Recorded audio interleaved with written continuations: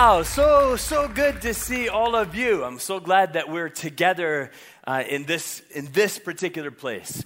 And I want to just say hello to everybody joining us online too. We're so glad we can be gathering, whether we're in person or online. But especially if you're new with us, my name is John. I'm lead pastor here, and welcome to Centerpoint. We're about life-changing connections. I hope you're beginning to experience some. Praying for that for you.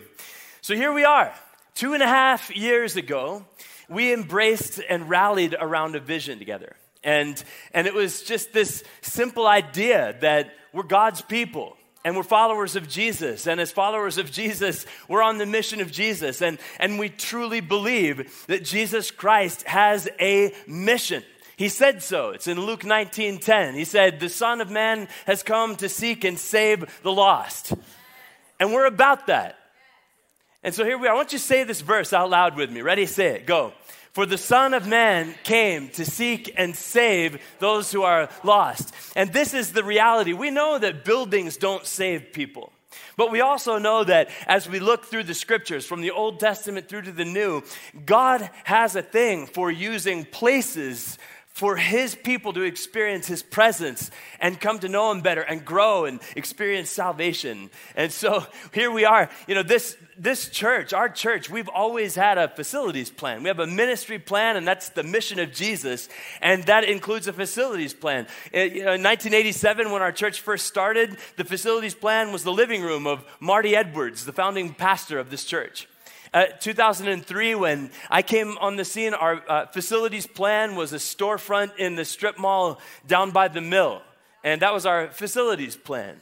And now our campus, this is our facilities plan. And thanks be to God, we've just been able to complete this expansion, and it opened up about 65% more space.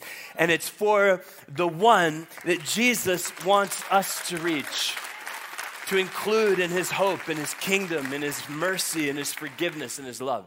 And so we're kind of making a big deal out of it because it's been a big deal for all of us who've been a part of the journey, especially because it was a year ago, right when the world began to shut down. We started this project, and it seemed so ironic. It seemed so almost counterintuitive. Like, what in the world are we doing here? I mean, don't we know that everybody's shutting down and no one's going anywhere? And we just decided, no, God has a plan for our future far beyond this moment. And this is something that takes us for decades into the future God has for us, of continuing to reach the one. And so I want to just take a moment and give thanks to a few people. And first of all, to every one of you who have been those faithful ones that Pastor Christina was talking about, that just keep on giving and giving generously and even sacrificially, because this kind of thing doesn't happen without a bunch of us just saying, yes, God, and not just lip service, but yes, God, in an offering that it costs me something. And so I earnestly want to just say thank you. Thank you for being those who would do that, who would give the way you have. And I pray that you would sense the pleasure of God, the joy of your Father in heaven, that you would say, I'm going to do something that goes way beyond myself and that goes way beyond maybe even my years. And well done. Thank you for that. And I also just want to say thanks to anybody who was a part of the process of building this place. I mean, we showed a little bit of video, but there are a couple of local people that have been a part of it. And I just want to take a moment and say thanks to all the contractors, Visioneering Studios and Prime Electric, Wren Civil Engineering, and Pennsylvania Coating, Sound Image, McGee Contracting, and a bunch of others too, but especially a few that I want to just say a huge thank you to. Wren Civil Engineering, a family in our church who just completely donated all of the civil engineering, and then the painting and the grading from Pennsylvania Coating and Grading, just completely given, donated. It's a big deal when that kind of thing happens. Yay, God. Yeah, we thank God for those who have been doing the work so that we have this place. But let me just bring you back to what it's about. Because again, we know that buildings don't save people, but God uses buildings and places set apart for his name so that people have a place to encounter his presence, to grow, to experience community, and sometimes to be saved for all eternity. And so this is the reality. What this place is about is that mission of Jesus. Let me throw that up one more time, and I want you to say it with me. The scripture in Luke 19:10. Ready? Go. For the Son of Man came to seek and save those who are lost. That's Jesus in his own words saying, in case you are wondering what I'm about, it's that. It's caring for those who are forgotten. It's taking care of the ones who are falling off the edge. It's reaching out to the ones who've lost their way. It's making sure that the ones who have lost their hope can find it in me. It's making sure the ones who have lost the sense of the love of God can rediscover it. It's making sure that those who are lost come to find the mercy and grace of Jesus. That's the mission of Jesus.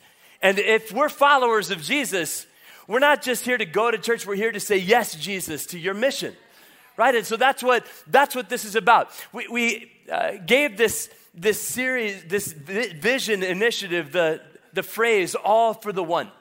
And what we did together is we recognized that for God to do his greatest work through us, we might need to give our greatest offering to him. And so we have done that. We have done our all, and we've done it with a sense of that one in our minds. And so I'm grateful that over the years to come, we have a great opportunity, each one of us, to be a part of that mission of Jesus. And I want to ask you to embrace a resolve today. The goal was not the space.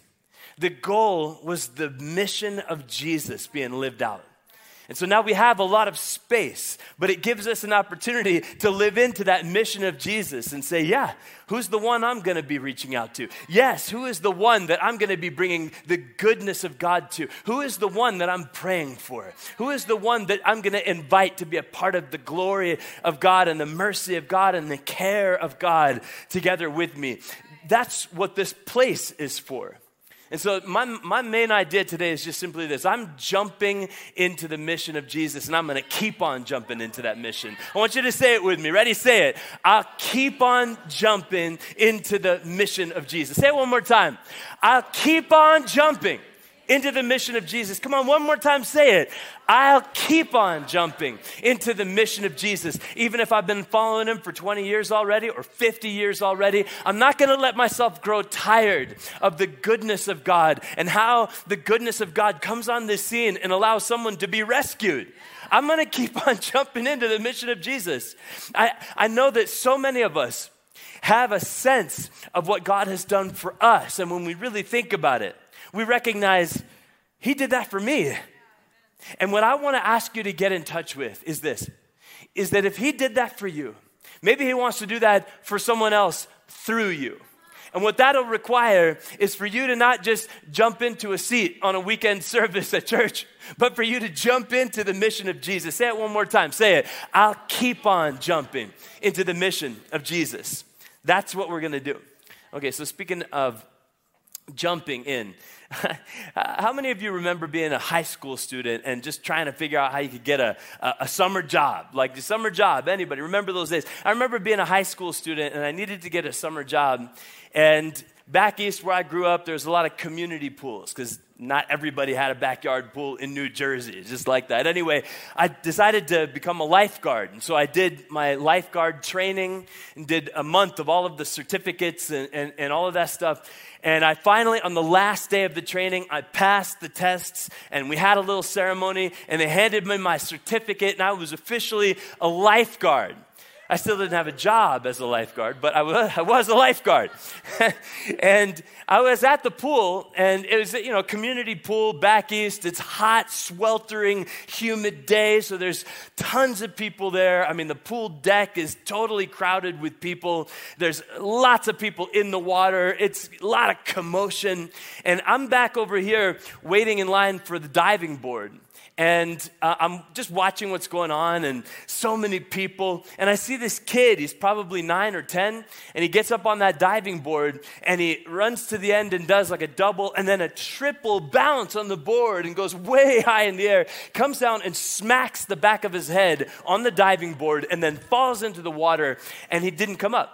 and he's just sinking and sinking and sinking. And I'm looking over at Megan, not going to say her name, at Megan, this girl, and she was like, we didn't have cell phones at that time, but she was, talking to all of her friends. She might as well have been on Instagram if it hadn't been invented yet. But she's talking to all her friends, and I'm like, this kid's drowning. And she's looking this way, talking to her friends, and I can see she's never going to see through the crowd and the commotion and do anything about it. And so right from the back of the line of the diving board, I just ran and I jumped into the water. And by this point, this kid's near the bottom.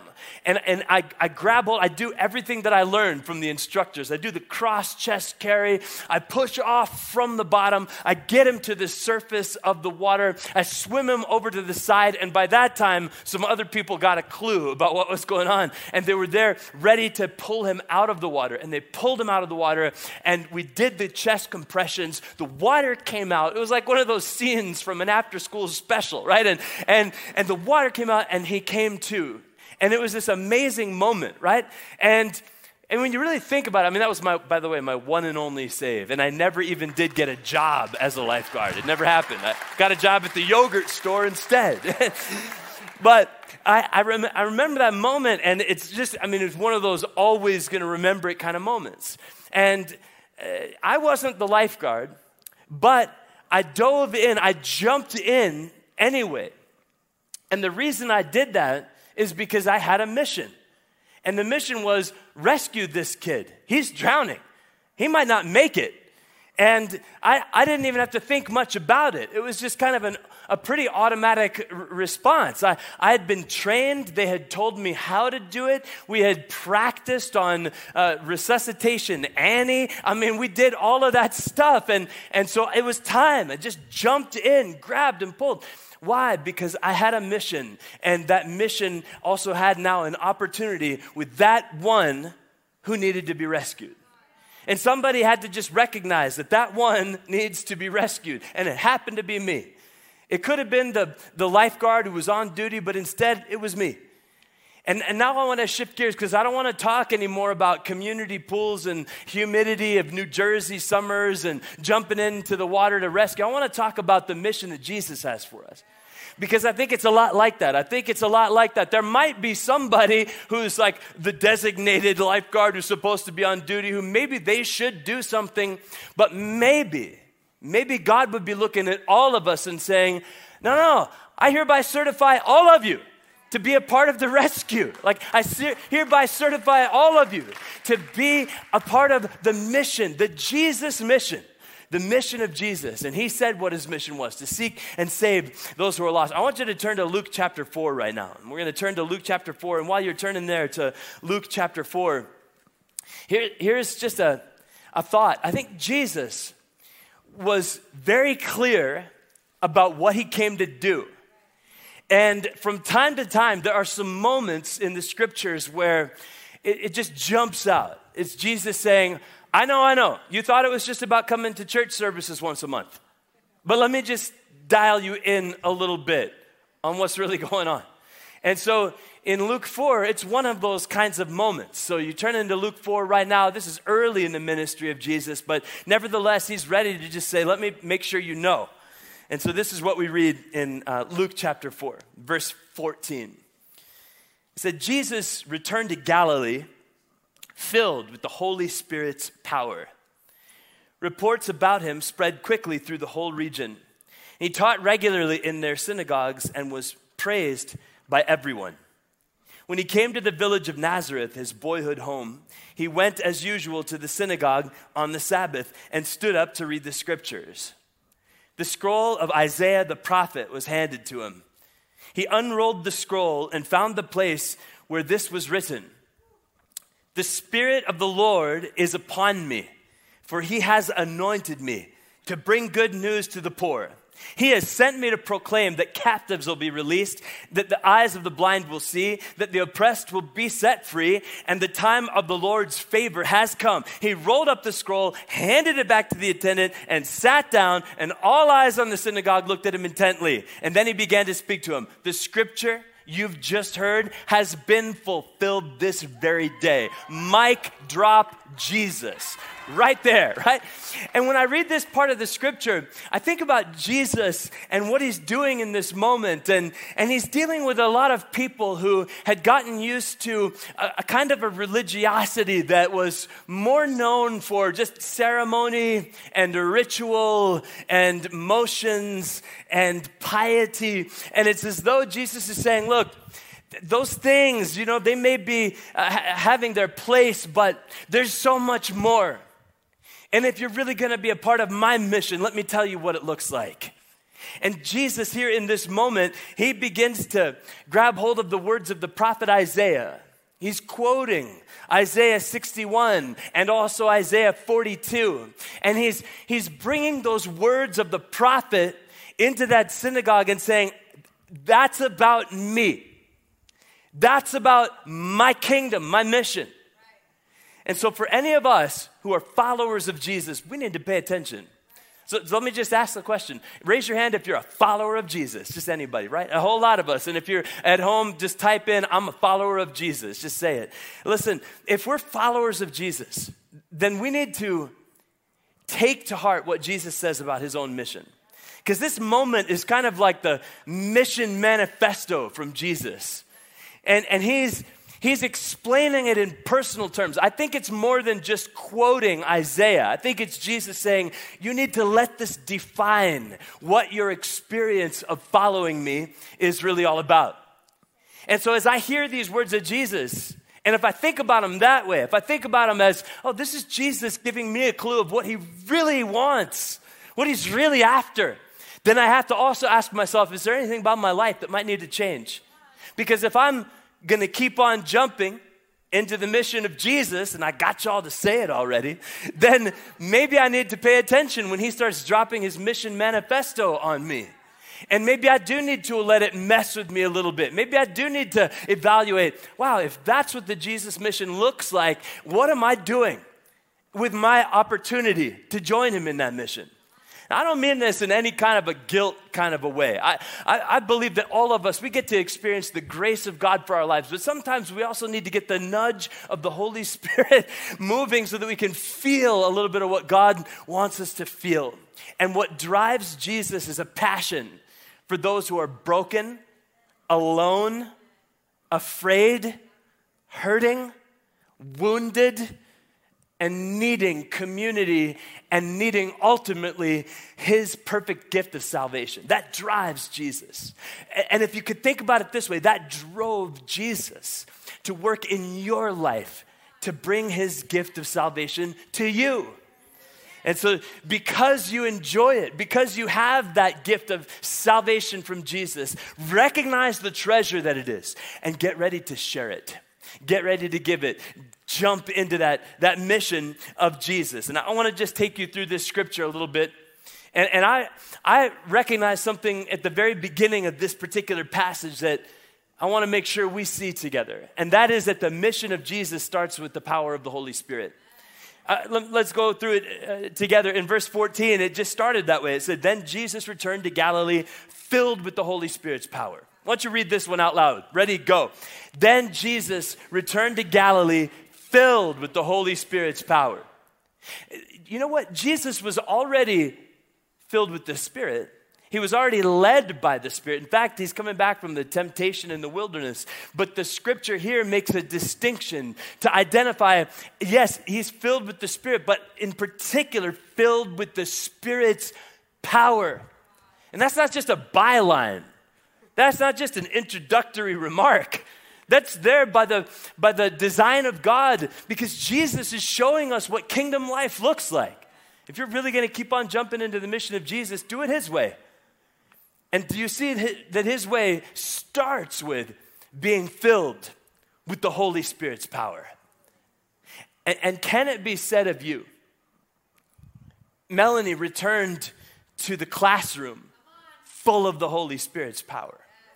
Could it be said of you, Donna returned to the hospital full of the Holy Spirit's power? Could it be said of you, John went back to his family and got right into the family room full of the Holy Spirit's power. I mean, on and on it goes. I think this is what we're meant to experience. And I think part of why this part of the scripture starts this way, before Jesus begins to drop that kingdom manifesto, this gives us a picture of what God wants. And it's for you and I not to do the kingdom ministry life, that mission of Jesus' life on our own strength, because we'll just get tired out. To not try to do the mission of Jesus just by striving or putting a little bit more effort into it, because that'll wear us out too. But instead, to be like Jesus and allow ourselves to experience the fullness of the Holy Spirit's power. Now, let me ask you a discipleship question. How does that make you feel? When I bring that in front of you, just that idea of being filled with the Holy Spirit's power, what does that do to you? For some of us, and maybe it makes us excited. For others of us, maybe it makes us a little apprehensive. But I'm just telling you, from a biblical point of view, this is the Jesus model.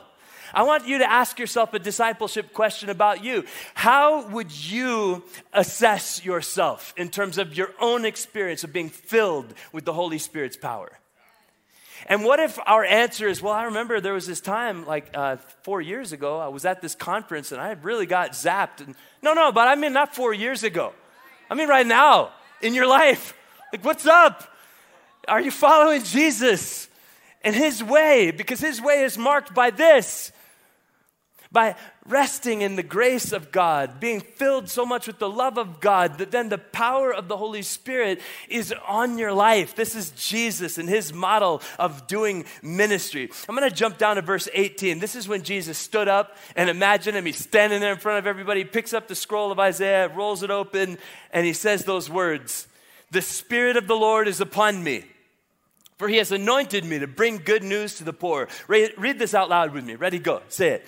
"The Spirit of the Lord is upon me, for he has anointed me to bring good news to the poor." We've already established that this isn't just Jesus quoting Isaiah 61 and 42.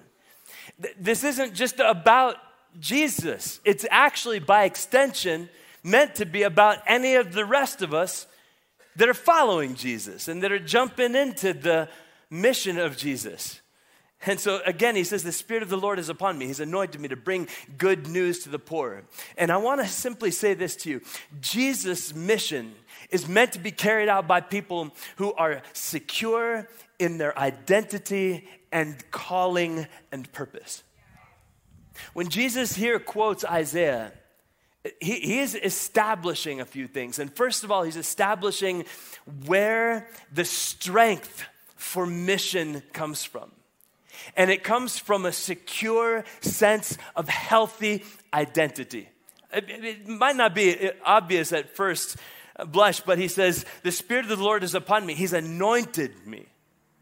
That's a reference to the Old Testament pattern of a king being designated. He's been smeared with oil. That's what that word means. Smeared with oil that designates this is the king. This is royalty. This is the one who has the authority of God. That's what that word anointing means. And he says, "The Spirit of the Lord is upon me." Ministry and the mission of Jesus comes from having an awareness of what the Spirit of God is doing. And for any of us who would say, okay, I'm going to keep jumping into the mission of Jesus, this is what we need as well. We need to be people who have an awareness of what the Spirit of God is doing. When Jesus quotes that Isaiah 61 passage, he's saying, I'm sensing this, that the Spirit of God is upon me for a calling and a purpose. And the same is meant to be true for every single one of us, that we could say it too. The Spirit of the Lord is upon me. I want you to make that personal, and I want you to say it again. And this time, don't make it just that you're quoting the scripture that Jesus quoted, but let it be that you're making this a declaration about you too. Try it on for size. Just try it for a second. Say it. Go. "The Spirit of the Lord is upon me, for he has anointed me to bring good news to the poor." I want you to just put your hand on your chest for a second. Take a deep breath and just say it. "The Spirit of the Lord is upon me." Say it. The Spirit of the Lord is upon me. Say it again. The Spirit of the Lord is upon me. Yeah. Keep your hand on your chest for one more second. Maybe even cross it and say it. He has anointed me to bring good news to the poor. And so there's this sense of destiny, purpose, and calling that comes through these words. Bring good news to the poor. His idea wasn't just that we would personally have the opportunity to be saved and yay, I get to go to heaven when I die. But instead he's saying, yes, you have that, but also you have an empowerment for right here and right now to touch this world with my glory, to touch this world so that the broken experience my healing, to bring hope where there's despair, to bring a blast of light from God into the darkest places, to break sin and shame off of people. I mean, this is what we get to be a part of. Bring good news to the poor. The poor, I mean, we can talk about any kind of poverty, and there's lots of kinds of poverty. There's financial poverty, there's emotional poverty, there's relational poverty, there's spiritual poverty. And you know what God's plan is for whatever kind of poor there might be? Look to your right for a second. That's God's plan. Him, her, them. Remember how you had your hands crossed on your chest? That's God's plan. Yeah, He's anointed you. If you have given your life to Jesus and said yes to Him, He said, great, now tag, you're it, let's go. I mean, that's the kingdom reality. Let me keep reading in verse 18, in the next part of it, it says, He has sent me to proclaim that captives will be released, that the blind will see, that the oppressed will be set free, and that the time of the Lord's favor has come. There is a world around us hoping to experience some kind of good luck. But God's solution is so much more thoroughgoing than that, and it's His favor. And you and I get to be those who are sent, commissioned by Jesus in His mission that we do with Him to proclaim the year of the Lord's favor. And I'm telling you, I want God's favor in my life way more than I want good luck. And I get the privilege of being able to be used by God to declare the time of God's favor to the world around me. That's what we get to do. And there is that one. Maybe you even wrote their names down on the risers in this place a few months ago. And that one needs to know that the time of the Lord's favor really is at hand. And you just might be the one that God is calling to reach that one. I want you to try that main idea on one more time. Say it with me. I'll keep jumping into the mission of Jesus. Say it with me. I'll keep jumping into the mission of Jesus. And He just spelled it out for us, what it looks like. What I think this mission of Jesus calls for is boldness. Boldness.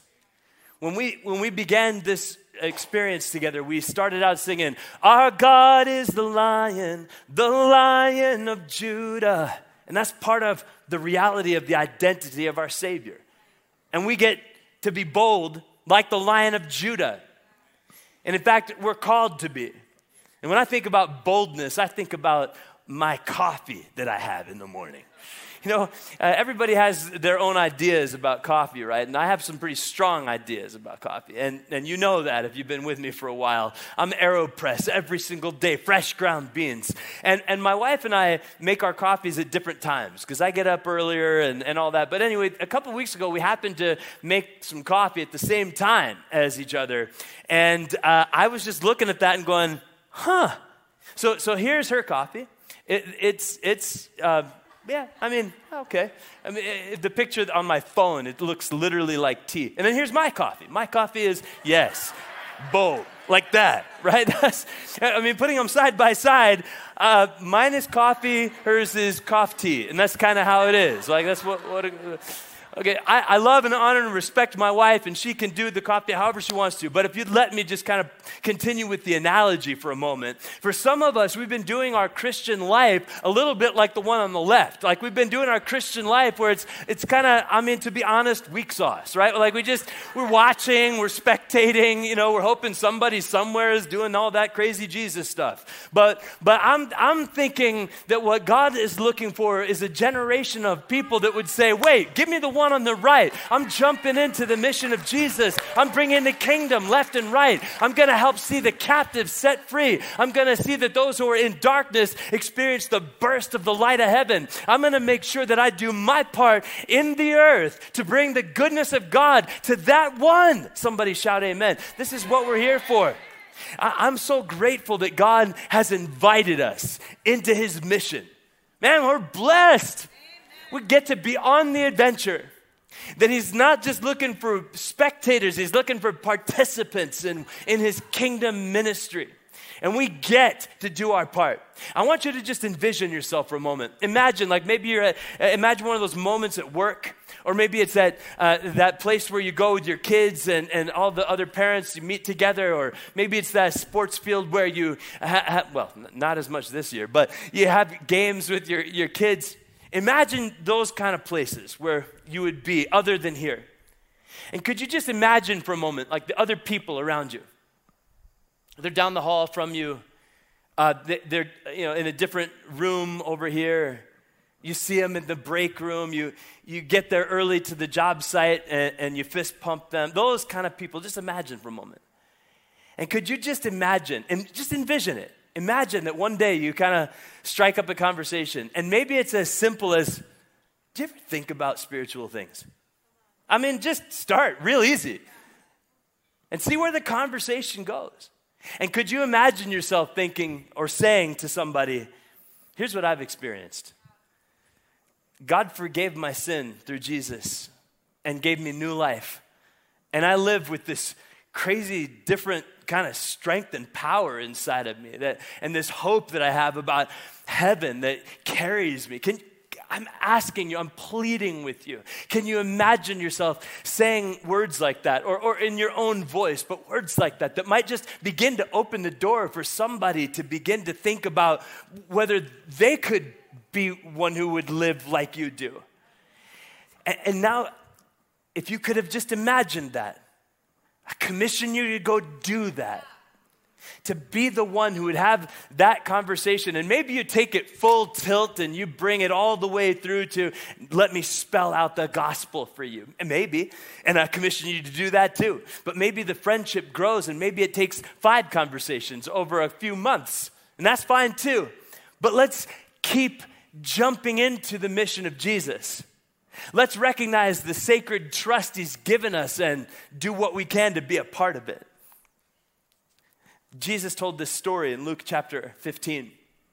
And it's familiar, right? But he's trying to get the point across of how much this matters. And this is what he said. He said, if a man had 100 sheep and one of them gets lost, what'll he do? Won't he leave the 99 others in the wilderness and go search for the one? Everyone say the one. Won't he go search for the one that is lost until he finds it? And when he's found it, he will joyfully carry it home on his shoulders. And when he arrives, he'll call together his friends and neighbors saying, rejoice with me because I've found my lost sheep. In the same way, there is more joy in heaven over one lost sinner who repents and turns to God than over 99 others who are righteous and haven't strayed away. This is Jesus saying, I want you to know what my heart beats for. And what my heart beats for is for people to know my redeeming, forgiving, merciful, unfailing love. It's Jesus saying, this is what you've received, and this is what I want you to be part of bringing to as many others as you can. That one matters to God just as much as you did before you were able to believe and receive his goodness and his mercy. And so all for the one is our vision. The expansion of our space here is part of the plan that we've had to continue doing the mission and seeing the vision realized. And I just want to make sure that we're straight on that we're all on the same page on that. And that when we talk about coming here, we're coming to the church building.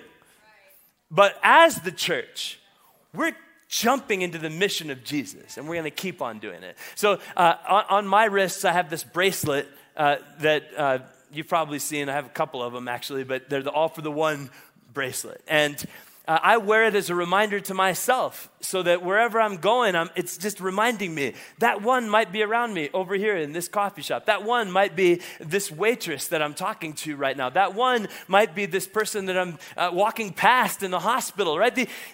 I want you to have this reminder too. So today, on your way out, especially if you head out through those two back doors, our ushers will be there to hand one of these out for you. And I want you to put it on, and I want you to pray, God, help me to have eyes for the one.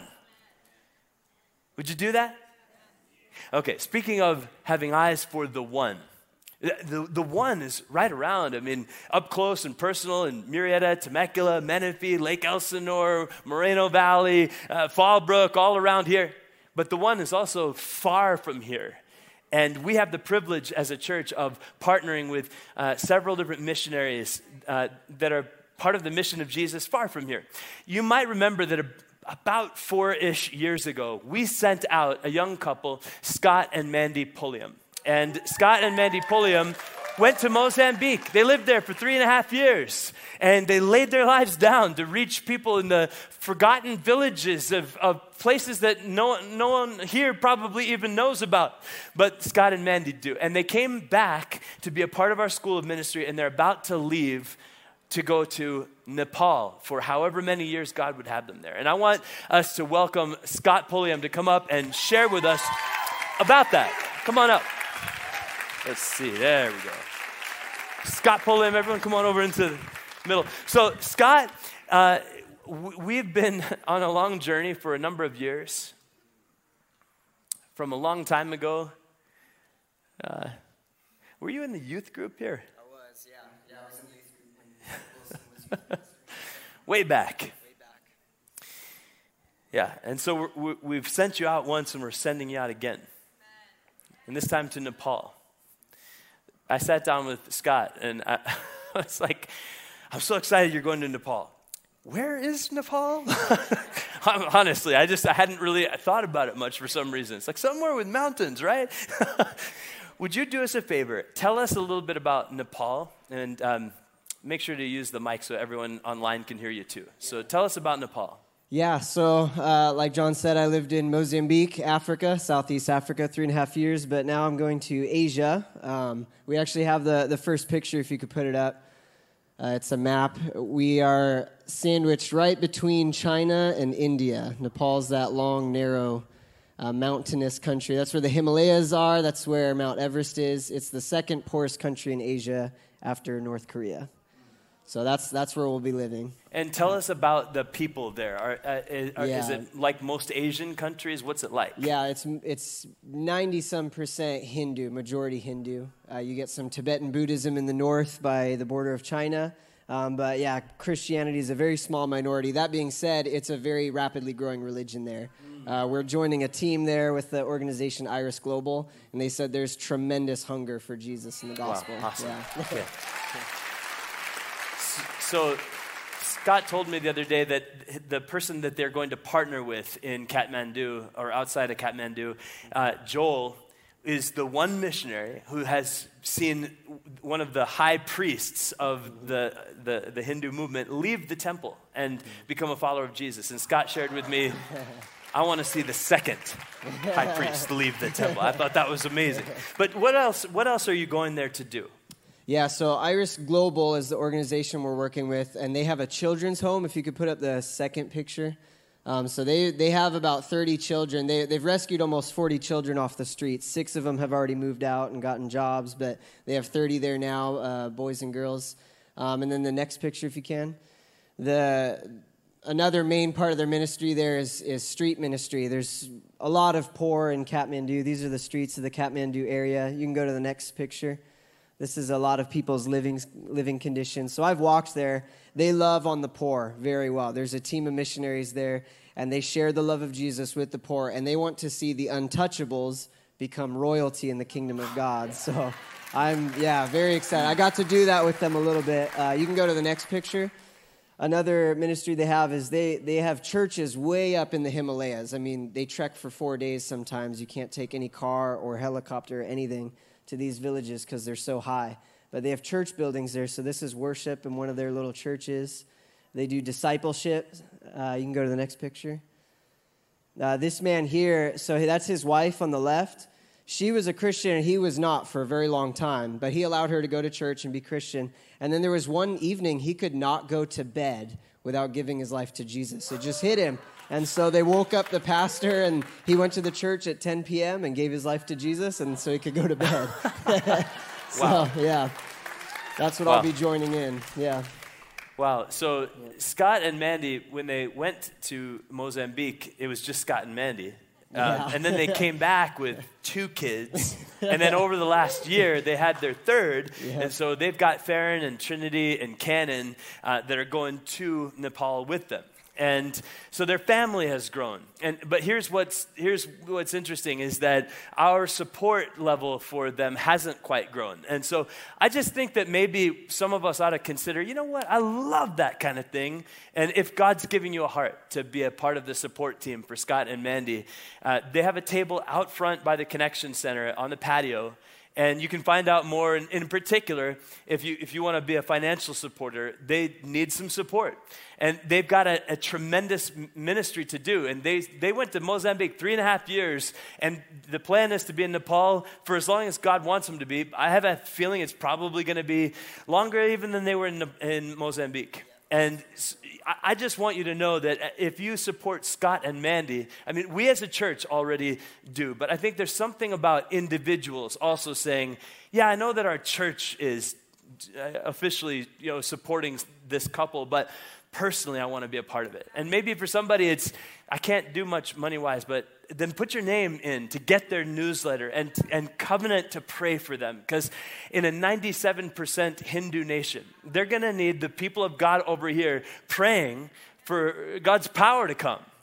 And so let's do what we can. And so I would ask you to consider doing that, and you can stop by their table and get the details about how to do it. But I would like us to take a moment. They're leaving just a couple of days after Easter, but this weekend we're commissioning Scott and Mandy and the family, and tonight we just have Scott with us. But let's take a moment and let's pray. You can extend a hand towards them. And Lord Jesus, I thank you so much for Scott and Mandy and Farron and Trinity and Cannon, for this family that has laid themselves down before you and said, wherever, Lord.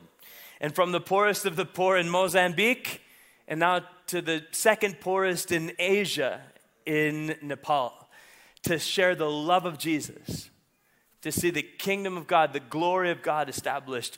So Lord, we commission them now. We commission Scott. We declare that Centerpoint Church believes in Scott and Mandy and the Pulliam family and the ministry that they're doing. And we ask for your glory to come, your kingdom to be established, your power to come, miracles to unfold, supernatural healings to happen, prophetic words that break people free. God, that there would be many who would end up leaving the temple and saying yes to Jesus because Scott and Mandy showed up in Kathmandu. God, we pray your blessing. We pray covering protection, that wherever there's a curse or hex or spell or some plan of the devil, that the blood of Jesus is a mighty shield all about them, and that they experience more and more testimonies of how they were defended, how they were protected, how the glory of God was like a shield and a covering for them. And so, Lord, thank you for the testimonies that we're going to hear in months and years to come. We thank you for the Pulliam family, and we bless them to go full of strength and love in Jesus' mighty name. And all God's people say together, amen, amen, amen, amen.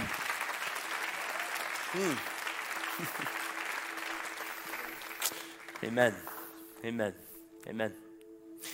So Luke chapter 15, verse 7, just one more time.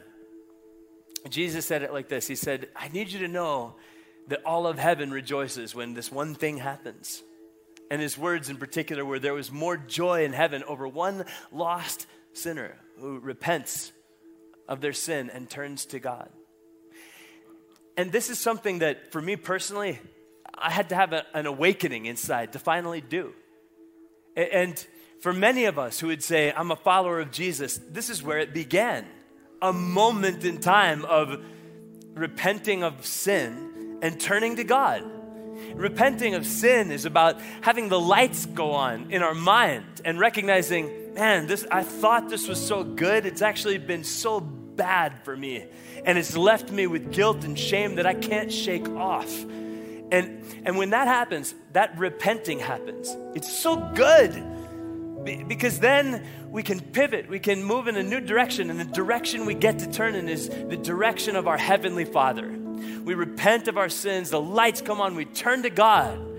And God looks to us through Jesus Christ. And the mercy and love of God shines on us through Jesus. And we get to have a moment of repenting and turning to God. And when we do that, we ask Him to forgive our sins and save us. He does it. And then we walk in to the reality of the kingdom of God. And every one of us are meant to come into that place of knowing that we're forgiven, knowing that we're forgiven and saved and set free. And so I want to pray that for every one of us who are believers, that we would remember how glorious, how amazing it is to be forgiven, to know the Lord our God, to be our Savior. And for someone else, I'm praying for you right now that God would do that spiritual awakening for you. And so take a moment, would you? And would you pray with me? Pray with me. Let's pray. God, thank you for your goodness. Thank you, Lord, that for any of us who would say we are Christians, that what that means is that you allowed us to wake up one time. And we woke up spiritually. And in that waking up, we repented of our sin. We didn't do anything. We just turned away from our sin in repentance and we turned to you, God. And when we asked you to forgive us and save us, you did. And so we just stand forgiven, saved, filled with hope. And we're grateful. And just with me together, why don't you just say, God, thank you for saving me. If you know Jesus, just say it. God, thank you for saving me. God, thank you for saving me. Thank you, Lord. For somebody, you're with me right now, whether in person or online, and you're going, I don't even know where I stand with God. And right now, in this moment, I believe that God is moving to wake you up. Just like an alarm clock might go off in the morning and you feel a stirring and you kind of have to finally reach out. That alarm clock's ringing right now. It's God saying, I want you to know my mercy and love. But He doesn't force it on you. It's available. But what you get to do is what Jesus talked about. Repent from sin and turn to God.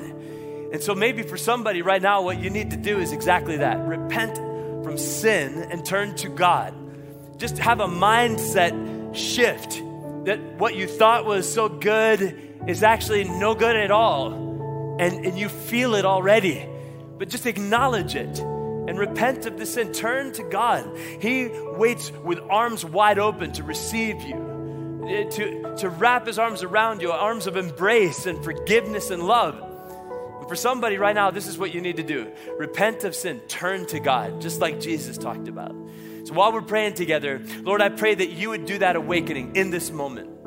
And for somebody, if you're with me right now, in person or online, and you would say, I need to do that. I want to ask Jesus to forgive my sin. I want to turn from sin and turn to God. While everyone else is praying, if that's you, I want you to raise your hand really high. If you're saying, I need to do that. I need to turn to Jesus. I see you right there in the back. Thank you, sir. Who else? Just make it known. I'm just looking to connect with you so that we can pray together. And right there in the middle in the back. Thank you. And if you're online, you just type it in the comments and write in, I need to say yes to Jesus. And those of you who raised a hand or you just wrote that in the comments, would you pray with me? Praying is you talking to God. And you just talk to God for a moment. You might say something like this. You say, Jesus, would you forgive my sin and save my life? Just say that to Him with me. Say it. Jesus, would you forgive my sin and save my life? Just say it to him. Jesus Christ, I believe in you. Say it with me. Jesus Christ, I believe in you. Thank you for giving me mercy. I receive this gift of salvation right now. Jesus, I'm yours from this moment on. You are my Lord and my Savior from this moment on. Jesus Christ, you are my Savior, and I am your son, your daughter, your child. I belong to you now. Thank you for loving me and saving me. In Jesus' name I pray. Amen, amen. Why don't we stand together and why don't we celebrate for a moment? I'm so grateful that God brings new life and brings people into his gift of salvation. Lord, I pray that by your Spirit in this moment, we would continue to experience whatever you have for us. Any good and perfect gift you have for us, Lord. I pray you'd bring it now. I know it takes a little bit of attentiveness in a moment like this, and we want to shrug our shoulders a little bit, take a deep breath, that's good, but I want you to stay with me for 2 minutes in God's presence.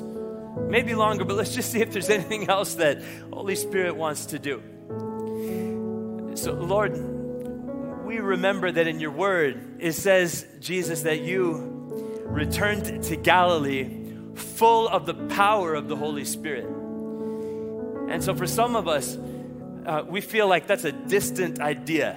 And this is what I'm picking up on this moment. That for some of us, we feel worn out. We feel tired to the bone. And I feel like in this moment, what God wants to do is give you a full measure of his Holy Spirit's power so that you can be raised up in strength. And so you can know what it's like to live without so much striving, but being carried and lifted by the power of God. And so, Lord, I pray that for every one of us who's weary, your power would come, even now in this moment, and your power would come and that we would be lifted. We would be carried up a few levels. And so while we're all praying together, if that's you, if you're going, I'm weary, I'm the one who's worn out, you just talked about me, and you want that touch from God, would you just raise your hand right now? Just raise it, several of us.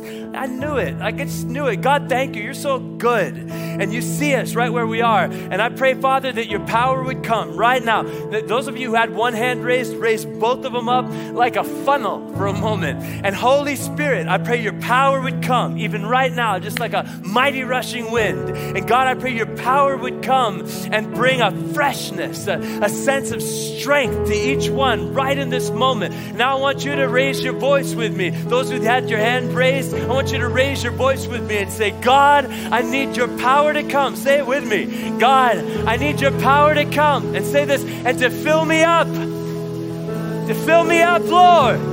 Come on, just raise your voice with me. Fill me up, Lord. Come on, fill me up, Lord. Come on, say it. Fill me up, Lord. To overflowing, God.